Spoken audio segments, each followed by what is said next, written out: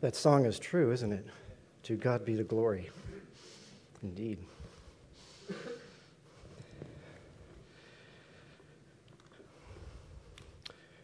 We have been watching the news of the Napa fires, probably like a lot of you have. And it's been heartbreaking to watch a person standing before the rubble that was once their house, where maybe they had moved in 38 years prior, being newly married. Didn't know I was going to get emotional about this. And watch their children grow and go off to start their own lives. And as they stand before that rubble, they say, I have lost everything.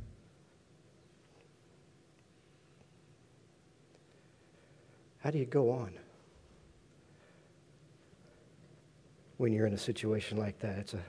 It's a life-changing experience, isn't it? What about this life-changing experience happening?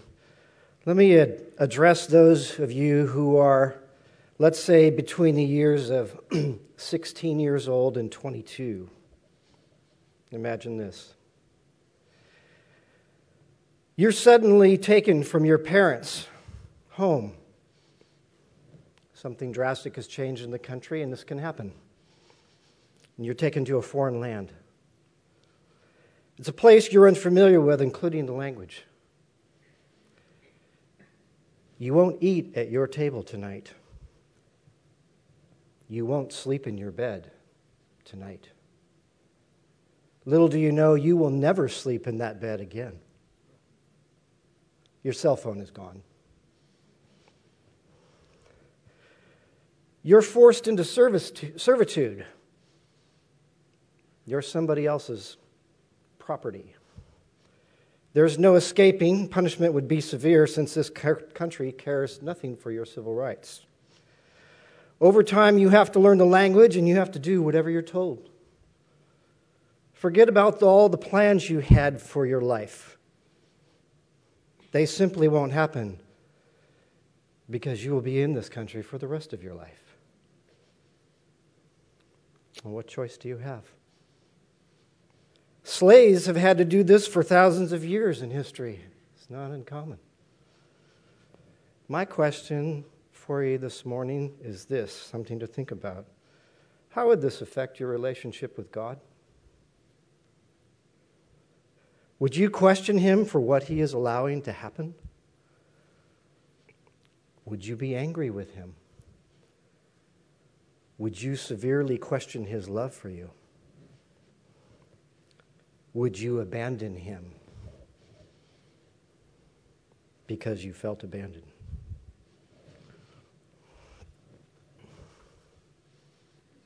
Or would you know that no matter what happens to you, and whether or not you ever see your parents again, that you know you could trust God wherever you were? That you would be safe in His care. You simply trust Him. Doesn't matter what happens. So would your faith fail or would it hold out? Could it even be stronger? Okay, now I've talked to the parents of the children who were taken away. How did you raise them? Would your faith hold out? Or would you just be totally consumed with their being gone and wanting to get them back? And after some time, would you worry about their faith failing? Did you live well enough before them while you had them to show them that God can be trusted through anything?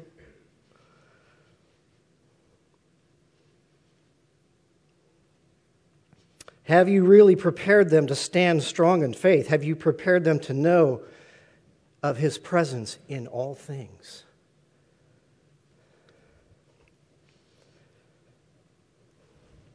Is our faith strong or do we just hold on by our fingertips? What is God able to do with us in this life?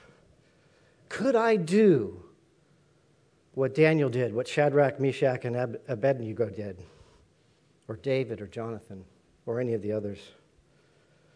Do I just survive, or do I thrive and grow? You see, we have a choice, don't we? Before we were saved, we didn't have a choice. We were sinners, we sinned. That's what we did. We got saved, and now we have a choice. We don't have to sin anymore if we don't want to, and we don't want to. But now the question of, how do I live for God? There's a choice there too. There's power there too as well to think about. So what we're going to do this morning is we're going to look at the life of a young man whose faith was tested like this. You're probably guessing who it is already, one of my favorite stories. And let's look at whether he survived or thrived. Turn to Genesis chapter 37.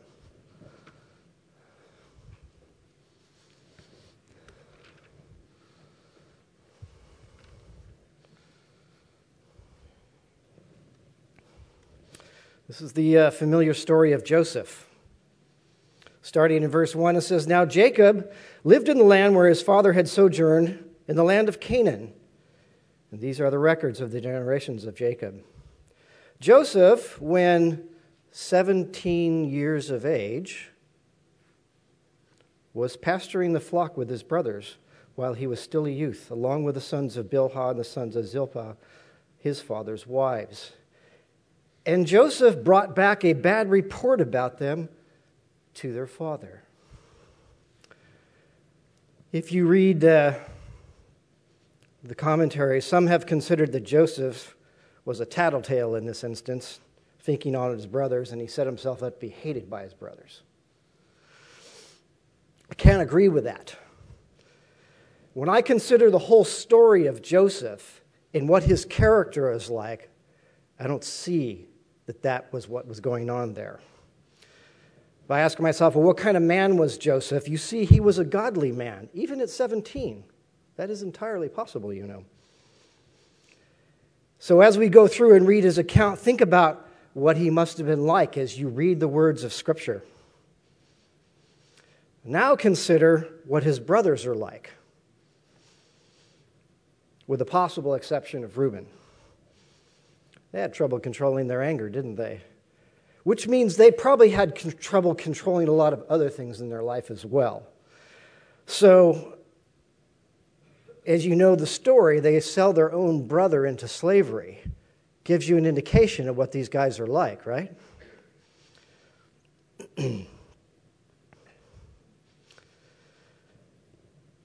Don't let your familiarity with the story not shock you with that. They sold their own brother into slavery. It was totally wrong, pure evil. They changed his life in a day just like that. You gotta have to ask, why are these older brothers letting a younger brother provoke him to such evil in the first place? They don't have to do that. Older brothers don't have to give younger brothers a time of day if they don't want to. So you can bet if Joseph brought a bad report, it was because they really did do something bad. And that kind of behavior that might even be devastating to the whole family is no little thing.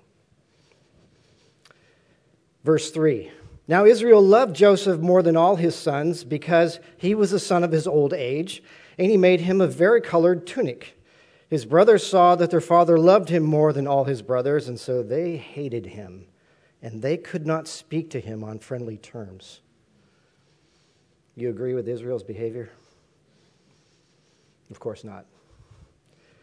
You play favorites and you will cause trouble, especially in families. He provoked his other sons to jealousy, but we forget these guys lived a while before Joseph was even born. What did they do with that time?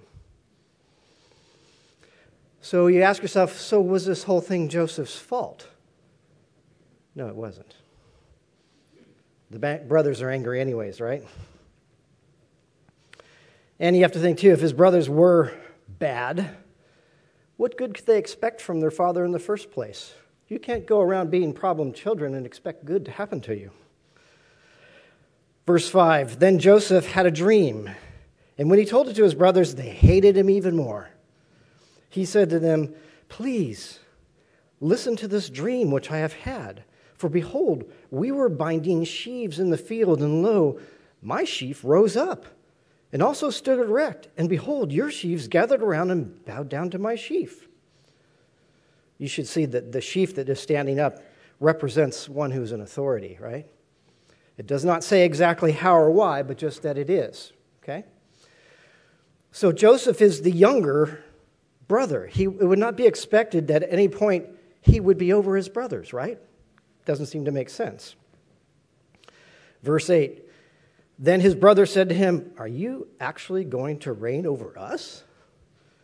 Or are you really going to rule over us? So they hated him even more for his dreams and for his words. Joseph's fault? Where'd the dream come from? We know from the story the dream's from God, isn't it? We don't talk too much about that, but it came from God himself. Is it Joseph's fault that he had this dream? No, it's not. Did God make a mistake in giving him the dream? Of course not. God chose to give the dream because of future events that were going to happen, and he wanted to prepare them. They took the message of God and just turned it upside down, didn't they? Verse 9. Now he had still another dream and related it to his brothers and said, lo, I have had still another dream, and behold, the sun and the moon and the 11 stars were bowing down to me. He related it to his father and to his brothers, and his father rebuked him and said to him, what is this dream that you've had? Shall I and your mother and your brothers actually come to bow ourselves down before you to the ground? The sun and the moon representing mom and dad, right? His brothers were jealous of him, but his father kept the saying in mind.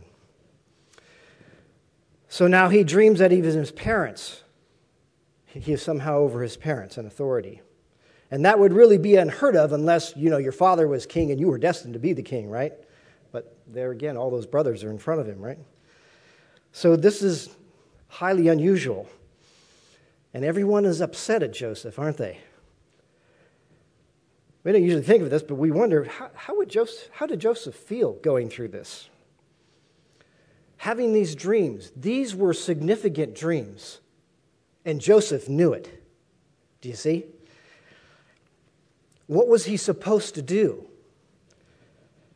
He was not having delusions of grandeur like some might think. These dreams were quite unsettling, and they would be for somebody who knew it was a dream from God. In some sense, you might see it's kind of scary even, possibly. Such a change in the order in the family suggests that something very drastic is going to happen, do you see? Was he supposed to keep that to himself? But his brothers are even more angry at him now.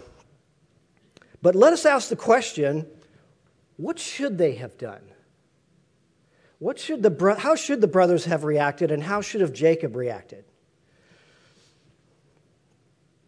God gave the dream, so there must be a right reaction instead of this ugly one. Do you agree? What would a godly reaction be? A godly reaction means that God is considered in the reaction, right? And it would be appropriate for you to have behavior that reflects that. Had his dad and his brothers been sensitive to God in their lives and believed that God was working all things out, they should have seen it in a different light. So if we divide dreams into two categories, dreams that don't come from God and dreams that do come from God, we definitely agree that this one is from God, and it is not unusual in the former times for God to give dreams to people, right?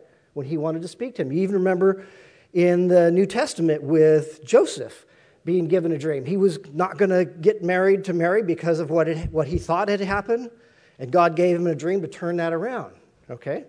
So when God gives a dream, it's very significant, very important. Think about it. If you had a dream from God, wouldn't you know it? You would know it. You know why?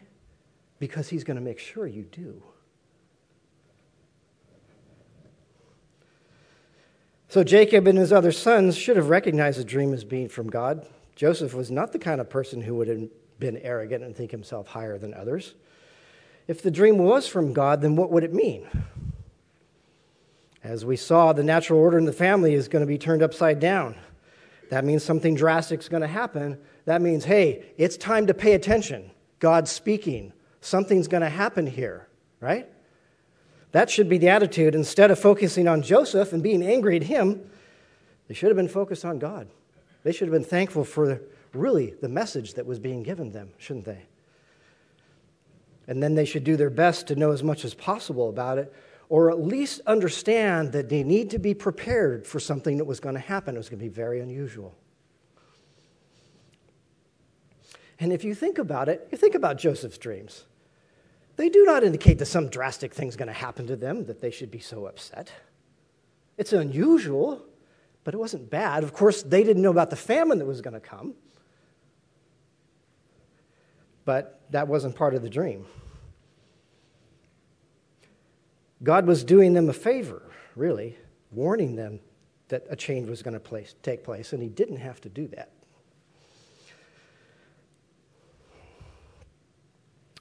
Joseph, for some unknown reason, was going to become some kind of significant authority according to these dreams. And that's not bad. But when you have a bad attitude, you can make anything bad, can't you? Attitude is so important. And if you think about it, attitude shows where your trust is, doesn't it? I would point out, because most of us know the story really well, that there was not one single indication in going through the story of Joseph that he had a bad attitude whatsoever. If you look at the story, and we will, you'll see his behavior is consistent all the way through, despite how he's treated. So we see what the brothers and the dad should have done. Now we're going to see what they really did do. Verse 12. Then his brothers went to pasture their father's flock in Shechem. Israel said to Joseph, "Are not your brothers pasturing the flock in Shechem? Come, and I will send you to them." And he said to him, "I will go." Then he said to him, "Go now and see about the welfare of your brothers and the welfare of the flock, and bring them back to me." So he went. So he sent him from the valley of Hebron, and he came to Shechem. If you were Joseph, would you want to go? Go and see those brothers who hate you, who can't speak to you on kind terms? Yet Joseph was obedient to his dad despite his own wishes or his own fears. Look at verse 15. A man found him, and behold, he was wandering in the field, and the man asked him, "What are you looking for?" And he said, "I'm looking for my brothers. Please tell me where they are pasturing the flock." Then the man said, "They have moved from here, for I heard them say, 'Let's go to Dothan.'" So Joseph went after his brothers and found them at Dothan. A lot of people look at this passage of Scripture and speculate, why did God put this here? How does it really help the story? And there are even some Hebrew commentators that say, well, the man that was there was really the angel Gabriel. There's no indication of anything like that here. It's easy to connect this to obedience to his father.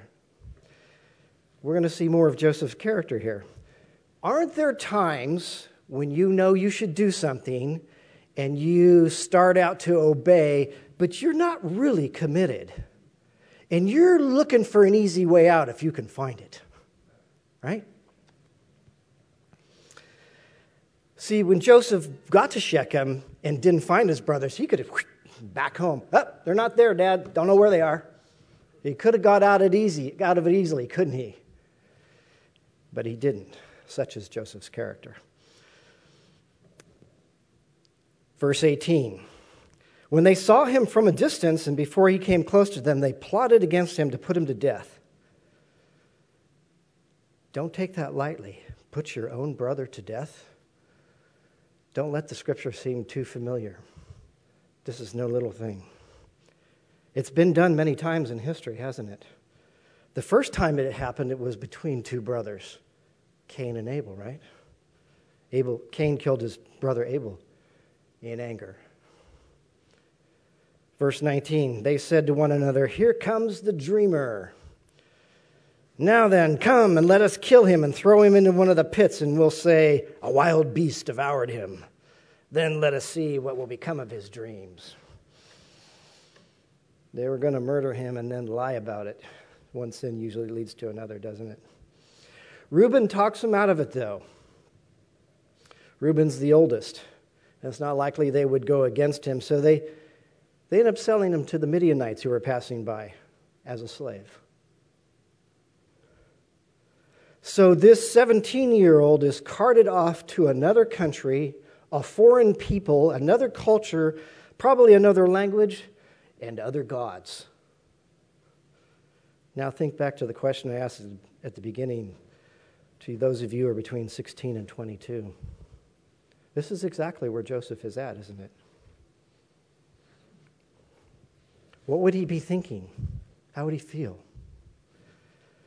Those rotten brothers of mine, this time they've gone too far. It's not fair. It's not right. All I've tried to do all my life is what is right. Why is this happening to me? Right? People say, we've said things like that when we've been in hard circumstances, haven't we? I know I have. Why are you allowing this, God? Don't you love me? And after some time passes, when is this going to end, Lord? What's going to happen to me? Here was a godly young man who was thoroughly and completely wronged. And did he fall apart? What happened to his faith? Turn to chapter 39, and we'll start in verse 2. It's like a breath of fresh air. It's like the light comes on. The Lord was with Joseph, and so he became a successful man. Don't you love it? Isn't that great? And he was in the house of his master, the Egyptian. It gets better. Now his master saw that the Lord was with him and how the Lord caused all that he did to prosper in his hand. So Joseph found favor in his sight and became his personal servant, and he made him overseer over his house, and all that he owned he put in his charge. It came about that from the time he made him overseer in his house and over all that he owned, the Lord blessed the Egyptian's house on the account of Joseph. Thus the Lord's blessing was upon all that he owned in the house and in the field. It's like God can't stop talking about it, right? So he left everything he owned in Joseph's charge, and with him, there he did not concern himself with anything except the food which he ate. Do you see the trust he's putting in Joseph?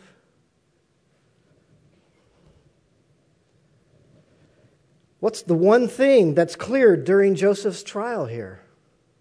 God is with him, and he knows it. Would God have done this if Joseph had gone kicking and screaming all the way to Egypt? Probably not. Maybe there might have to be some correction first. When David slew Goliath, his faith was strong, wasn't it? But it wasn't something that just happened overnight. David's faith in God grew over the years as he lived for God and trusted God and saw God work in his life. Can't you see that Joseph, he's just like David. He lived the same way. But, as you know in the story, Joseph's trial progresses, doesn't it? You know the story. Just when everything was going well, and it's like, okay, it's bad to be here, but it couldn't get any sweeter than this, right? He was falsely accused by Potiphar's wife and thrown into the king's prison.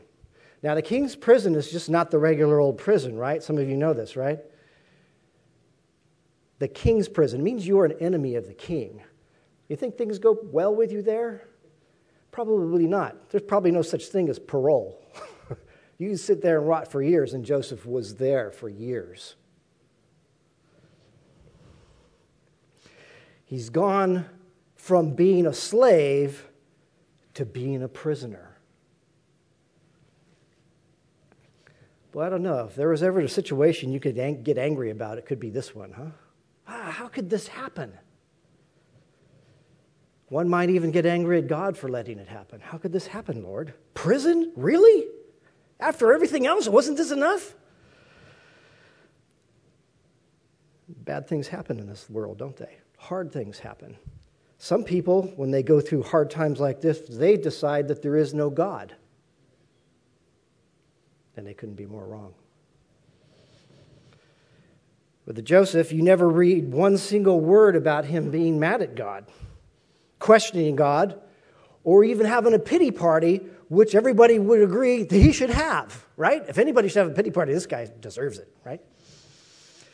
God does not record even one word of Joseph's faith failing. Because if it were really true, think about this. When he was at Potiphar's house and he had everything going for him, and he got all caught up in making the business work and making Potiphar rich,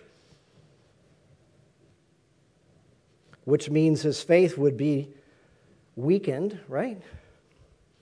He could have let all that success go to his head. He could have had Potiphar's wife and got away with it.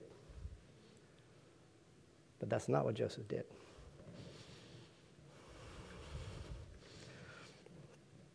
Because that's not what he was like. When he went to prison, he did not fall apart because he still knew God was with him. How do we know that? Let's look verse 21. But the Lord was with Joseph and extended kindness to him and gave him favor in the sight of the chief jailer. Kind of sounds familiar, doesn't it? The chief jailer committed to Joseph's charge all the prisoners who were in the jail so that whatever was done there, he was responsible for it. The chief jailer did not supervise anything under Joseph's charge because the Lord was with him, and whatever he did, the Lord made to prosper. How about that? So if you think about Joseph's life there in Egypt, what was it like? First of all, he's in charge of Potiphar's house, a high official in Egypt. Then he's in charge of the prison. And then, as you know, this is how the story goes, he becomes in charge of the country just under the Pharaoh. Each person in authority completely turning over to Joseph everything and not giving another thought about it. Giving it over to this foreigner, this slave, this former prisoner. Because it was obvious to them, even though they were unbelievers, that God was with this man. It was clear to them. So, you want to know how Joseph endured this tremendous trial? How did he live so profitably in another country under such circumstances? God had showed him a little bit of the future, didn't he? And Joseph believed it. And when he landed in Egypt, he believed God was there with him and walked with him all the way through it. He simply trusted God. And it paid off. Faith, it's interesting, we sang that song earlier. I don't know if you've heard this before, but faith is actually an acronym. It stands for Fantastic Adventure in Trusting Him. All depends on how you look at your trials, huh? Joseph didn't know Romans 8:28 and 29, but he sure lived like he knew them. Huh? He loved God. He believed God was worthy of giving his all, no matter what circumstance he was in, no matter what happened. And he sure got tested, didn't he? But so did Abraham on Mount Moriah. So did Job, right? Not unusual. When you think about Job, the devil had it in for Job, didn't he?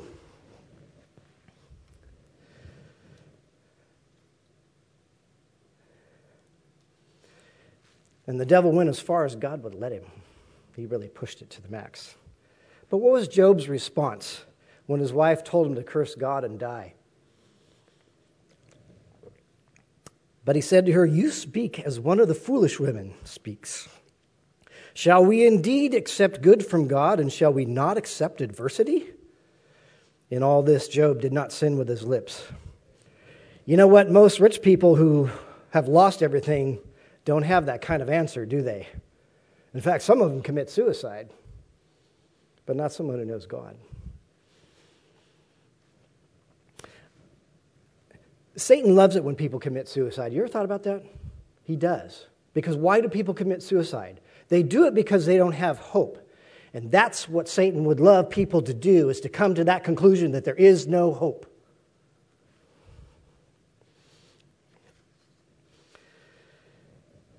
He would do anything to destroy what God loves and take away his glory.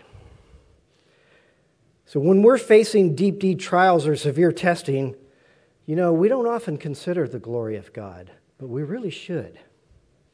It would actually be helpful to us. In a real way, his reputation is at stake, but only because he lets it. You see, Satan did not care anything personally about Job, except that if he could ruin Job and take away from God's glory, he would be delighted. He wants God to be hated. Do you understand?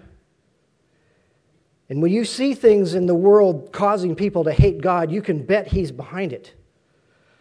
He wants God to look bad. He wants to show people that God is not worth living for. He does this by proving it in the lives of people. And some of those people fall to it. Job lost all he had.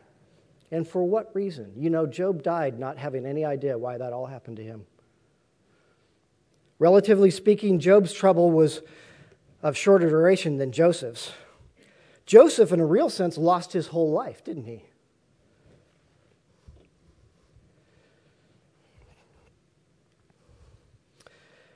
I want to look at Joseph today because we see a man who's put through a trial of great magnitude and great duration. But his life shows that God can be trusted. God is bigger than any trial we could ever go through. His trial turned out to be, for most of his life and for many, many years, even when he became prime minister, he had plenty of time to doubt, to wonder, But he didn't. He let God work his plans out because he knew God could. One thing I like to remember when I'm studying Old Testament characters, you and I have read their stories many times. We're very familiar with them, maybe even sometimes too familiar. What's important to remember when you read a story like this is that Joseph didn't know his story. He had no idea what was going to happen. He walked through this with no knowledge at all.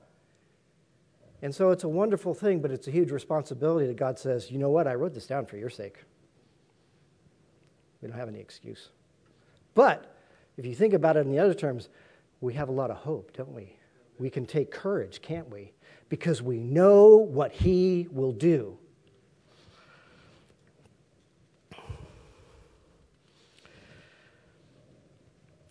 So the application I want to make is this. You and I face hard trials in life, don't we?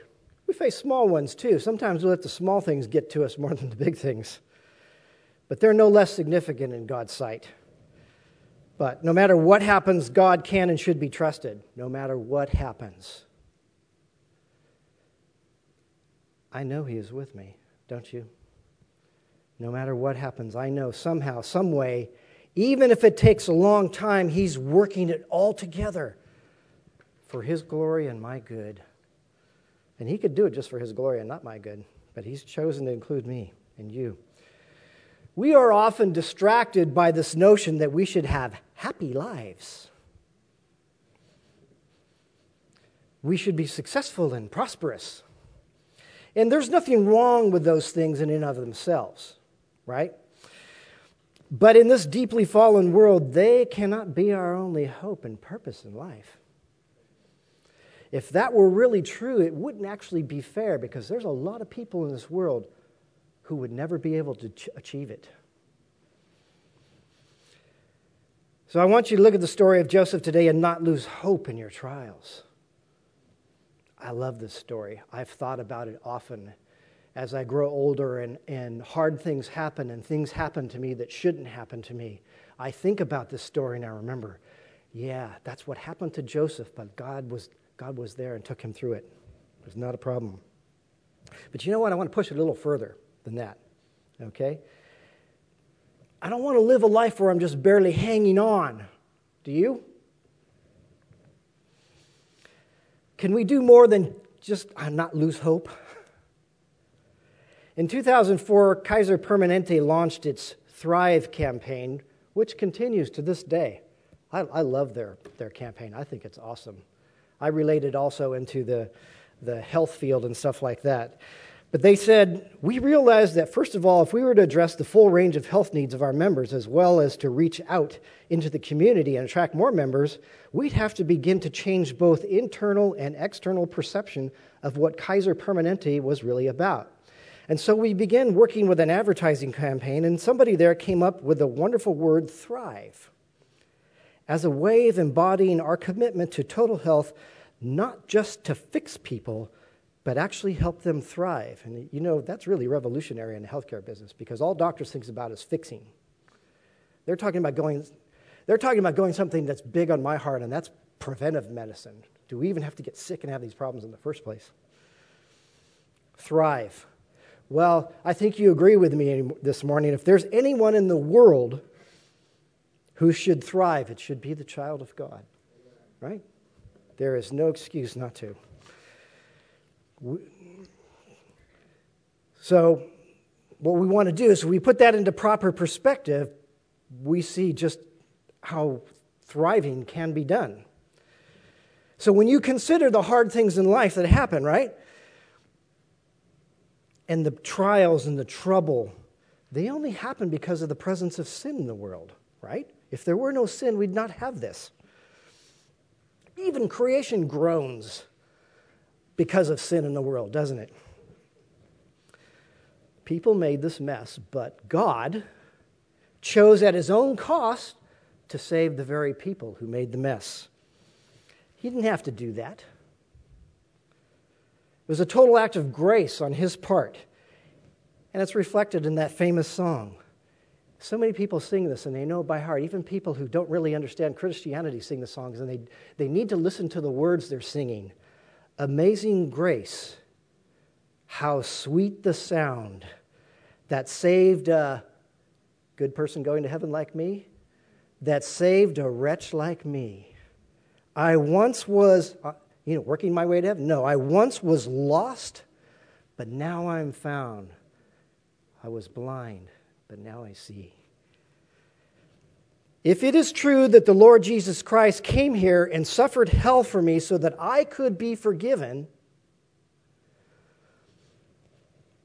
then it stands to reason, if he didn't do anything more for me for the rest of eternity, he's already done more than he should have.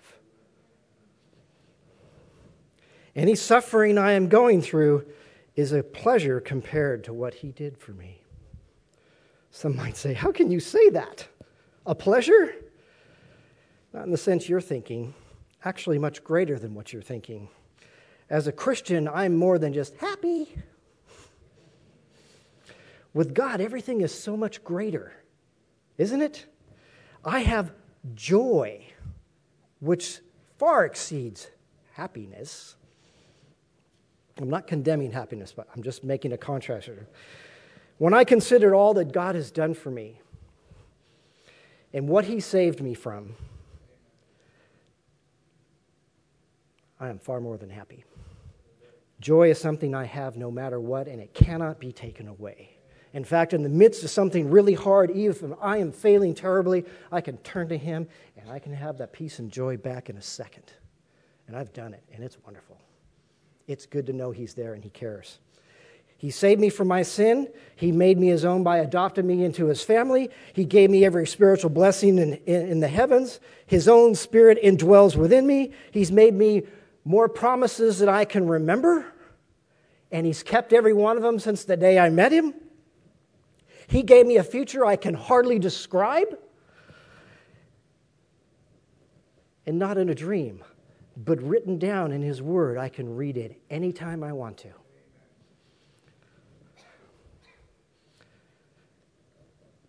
Time is a drop in the bucket compared to eternity, isn't it?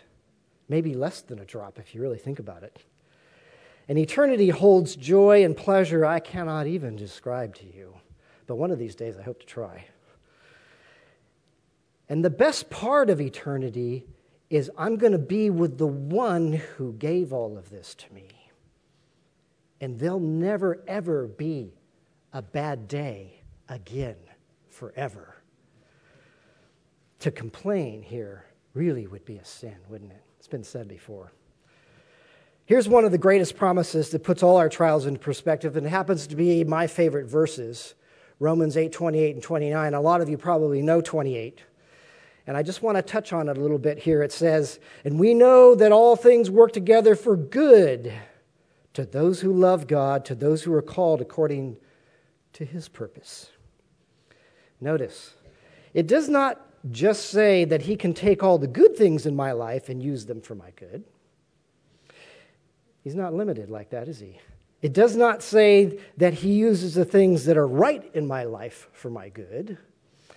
It does not say that only things that are within his will can be used for my good. Are you following me on that? It says he uses all things. And I typed capital A, capital L, capital L in my paperwork here. Everything, every moment, every day, every place, every circumstance, every hard thing, every wrong thing, even the bad things, everything is subject to him, and he can turn it around and make good out of it. You have a hard time believing that? Humans, created by and for God in the image of God, took the Son of God and beat him mercilessly and hung him on a cross. And what did the Father do? He poured out the wrath on him that I should have had instead, and so should have you. He took the crucifixion of Jesus, which was the worst thing that ever happened in all of time, and turned it into the greatest thing that ever happened in all time. And if he can do that, he can do anything, don't you think? Joseph knew this.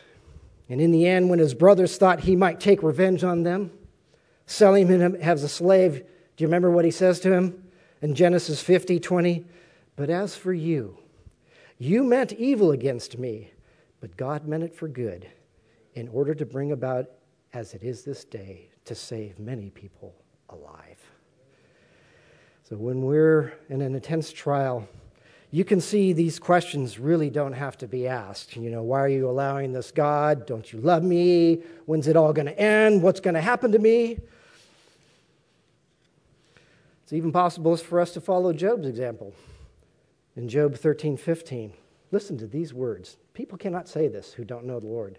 "Though he slay me, yet will I trust him." Huh? Wow. We, on the other hand, for those who don't know those words like they could, we, on the other hand, can thrive, can't we? Through anything. Have you ever found that you regretted trusting God? Bet you can't even name one instance where you regretted that. What we do regret is not trusting him. Who knows the blessings we missed, huh? All right, let's wrap this up. When you get to heaven, you go ask Joseph. You go ask him, was it worth it? Would you do it differently? Would you have prevented your brothers from selling you like that? You know what he'll say? God was more than worth it. He was with me all the way. The joy I have now and the reward I have now far exceeds any loss I suffered in life. In fact, you know what? I wish I had given him more. So can you look at the story of Joseph now and think the word thrive? Faith that thrives. I know it's hard. It is hard, isn't it?